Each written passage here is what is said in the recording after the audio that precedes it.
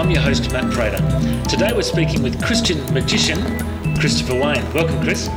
Hey, Matt. Thank you very much for having me on the show. Now, Christian magician, not many people have met a Christian magician before. Tell us about what you do. Okay, well, basically I've got this show that I do called The Magic of the Gospel. And what it is, it's a combination of magic and stand-up comedy and illusion.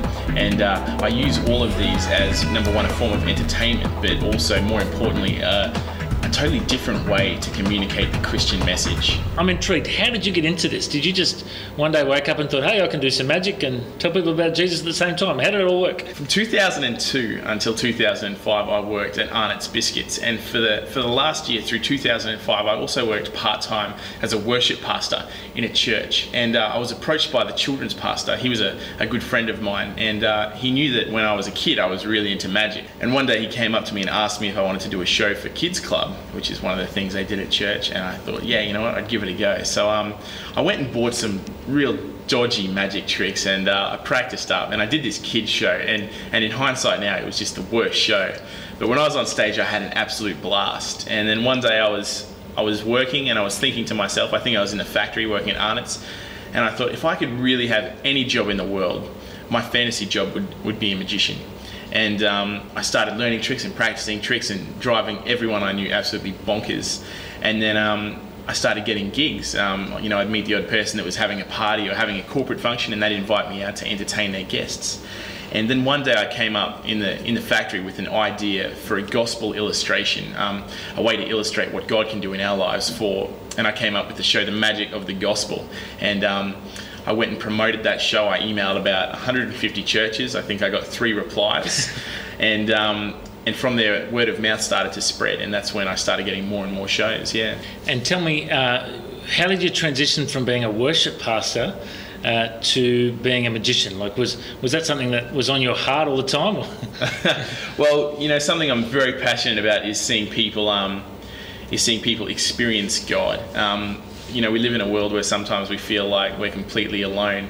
And when I used to lead my church in worship and just, be that with music and dance and all those creative arts, I was really passionate about feeling, like they weren't alone and experiencing God. And sort of coming into magic, I love entertaining people. It's something that's been in my blood since I was a youngin'. And I love being able to do the same thing, being able to do this magic show, but then to share a message about, that there's a God that is real and that loves me and that loves these people that are listening, And so really, although they're kind of different jobs, the overall goal is the same, yeah. Now, you perform this quite a bit in schools. How do the school kids respond to the Christian magician guy?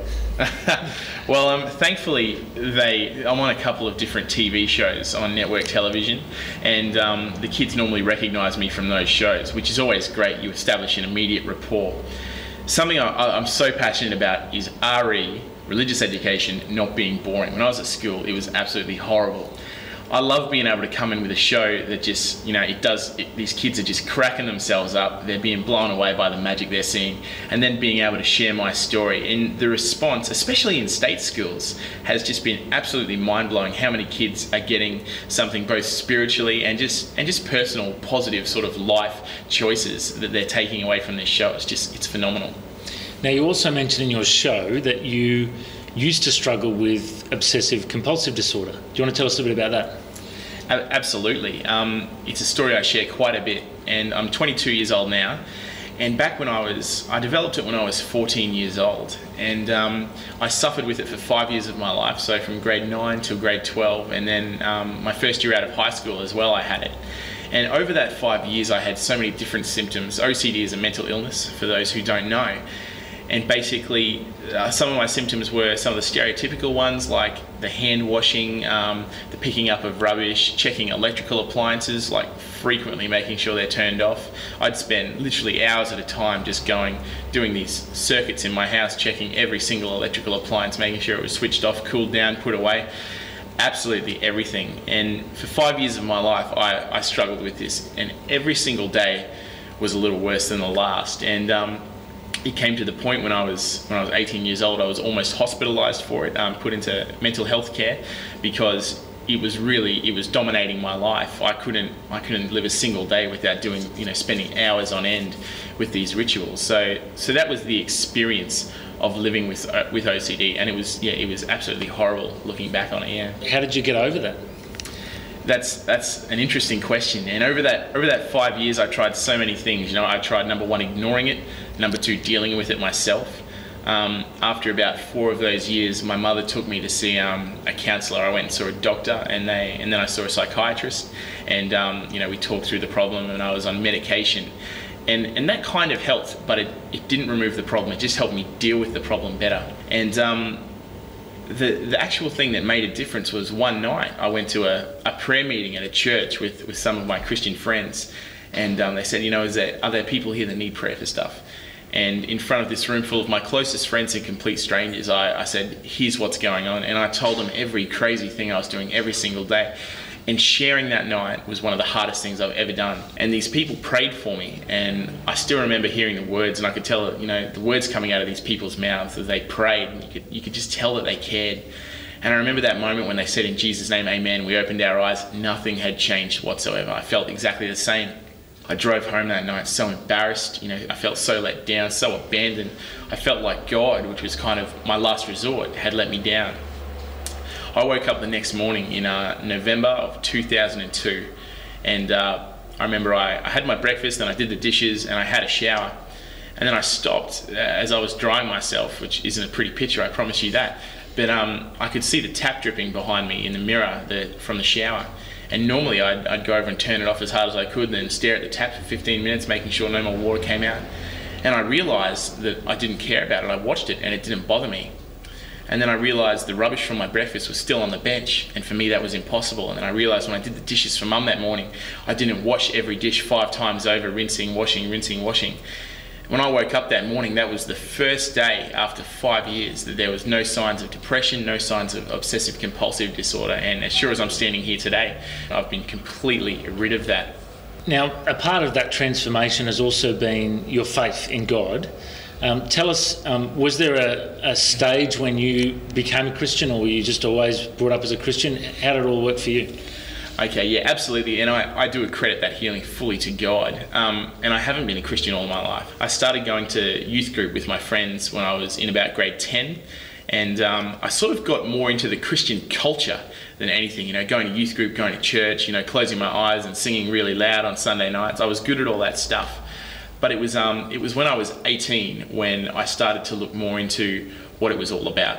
It went past the singing and the prayers and all the different activities, and it was about Jesus Christ. And I spoke to a youth group leader, and they explained what Christianity was all about. About Jesus and why he came to earth, and him dying for our sins so that we could experience a relationship with God, forgiveness for our sins, eternity in heaven, all those things.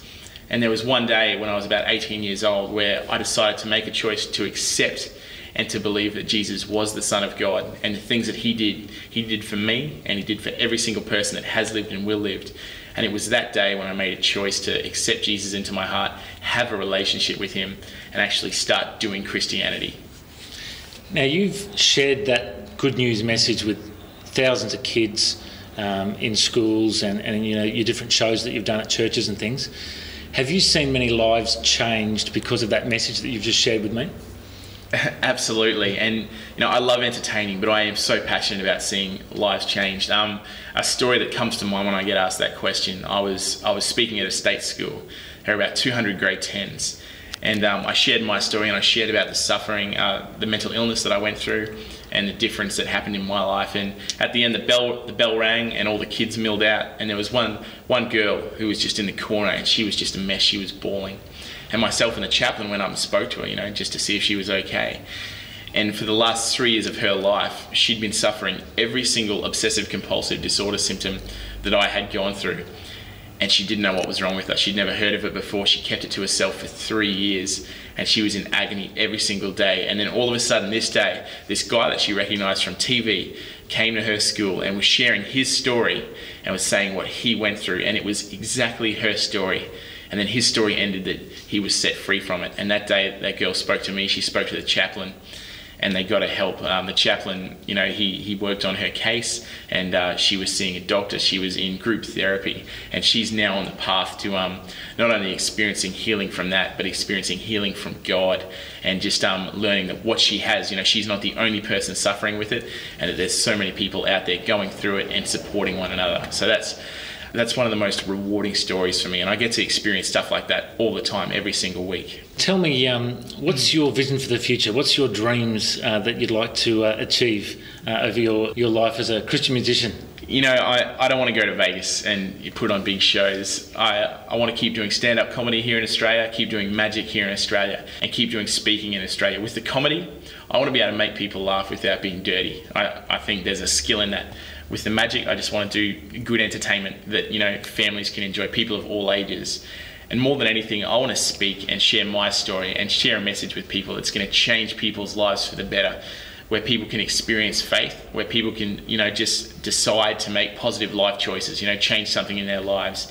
And I want to be the best at it. I want to be a name around Australia where people go, Christopher Wayne, I heard him speak at this place, and his message really changed my life. That's my heart's desire, to have a positive effect in people's lives. Now, you must have some good mentors, some good people that encourage you and speak into your life. Who are the main influences in your life?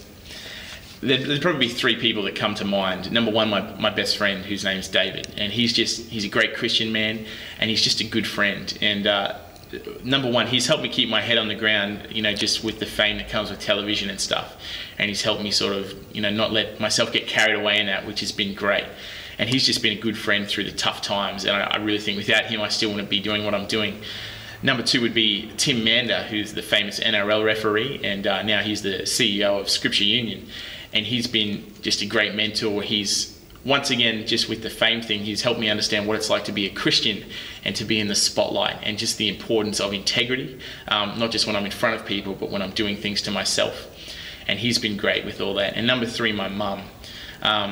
Annie Orchard, I love her so much. She's fantastic, and she raised us as a single mum, and she raised me with spiritual value, and she's just an amazing life model. She's just been incredible, and I love her so incredibly much, and definitely without her raising me, I wouldn't be doing what I'm doing. Now, you obviously have spent a fair bit of time, learning the Bible and learning about God's Word to be able to share it so well. Tell me about what you do for your regular devotional time. Do you read the Bible regularly? Do you read books? What do you do to spend your time with God?